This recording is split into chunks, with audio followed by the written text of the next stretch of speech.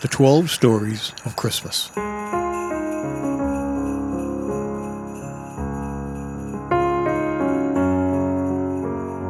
The name of this story is Virginia, There Is a Santa Claus. It's actually a letter. It was from an editorial page in the New York Sun in the year 1897. The editor, Francis P. Church. The letter went something like this. Dear Editor, I'm 8 years old. Some of my little friends say there is no Santa Claus. Papa says if you see it in the sun, it is so. Please tell me the truth. Is there a Santa Claus? Signed, Virginia O'Hanlon. Dear Virginia, your little friends are wrong. They've been affected by the skepticism of a skeptical age. They do not believe except what they can see. They think that nothing can be which is not comprehensible by their little minds. All minds, Virginia, whether they be men's or children's, are little.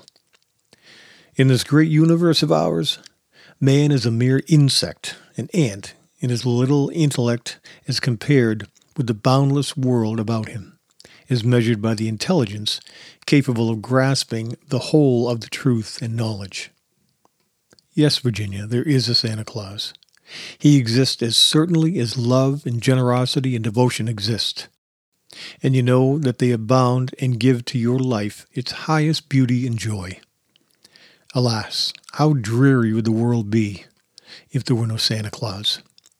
It'd be as dreary as if there were no Virginias.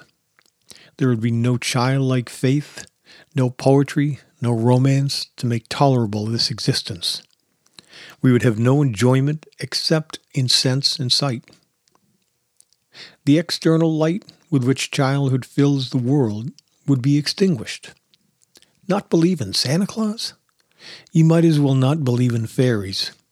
You might get your papa to have men to watch in all the chimneys on Christmas Eve to catch Santa Claus, but even if you did not see Santa Claus coming down the chimney, would that prove anything? Nobody sees Santa Claus, but that's no sign that there is no Santa Claus. The most real things in the world are those that neither children nor men can see. Did you ever see fairies dancing on the lawn? Of course not, but that's not proof that they aren't there. Nobody can conceive or imagine all the wonders that are unseen and unseeable in the world.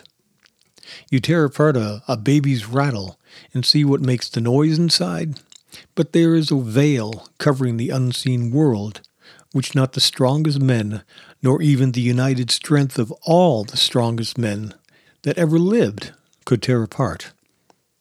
Only faith, poetry, love, romance can push aside that curtain in view and picture the supernatural beauty and glory beyond.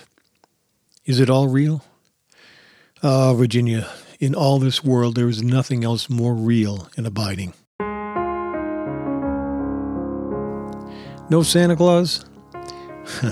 Thank God he lives and lives forever. 1,000 years from now, Virginia, nay, 10 times 10,000 years from now, he will continue to make glad the heart of childhood. So yes, Virginia, there is a Santa Claus.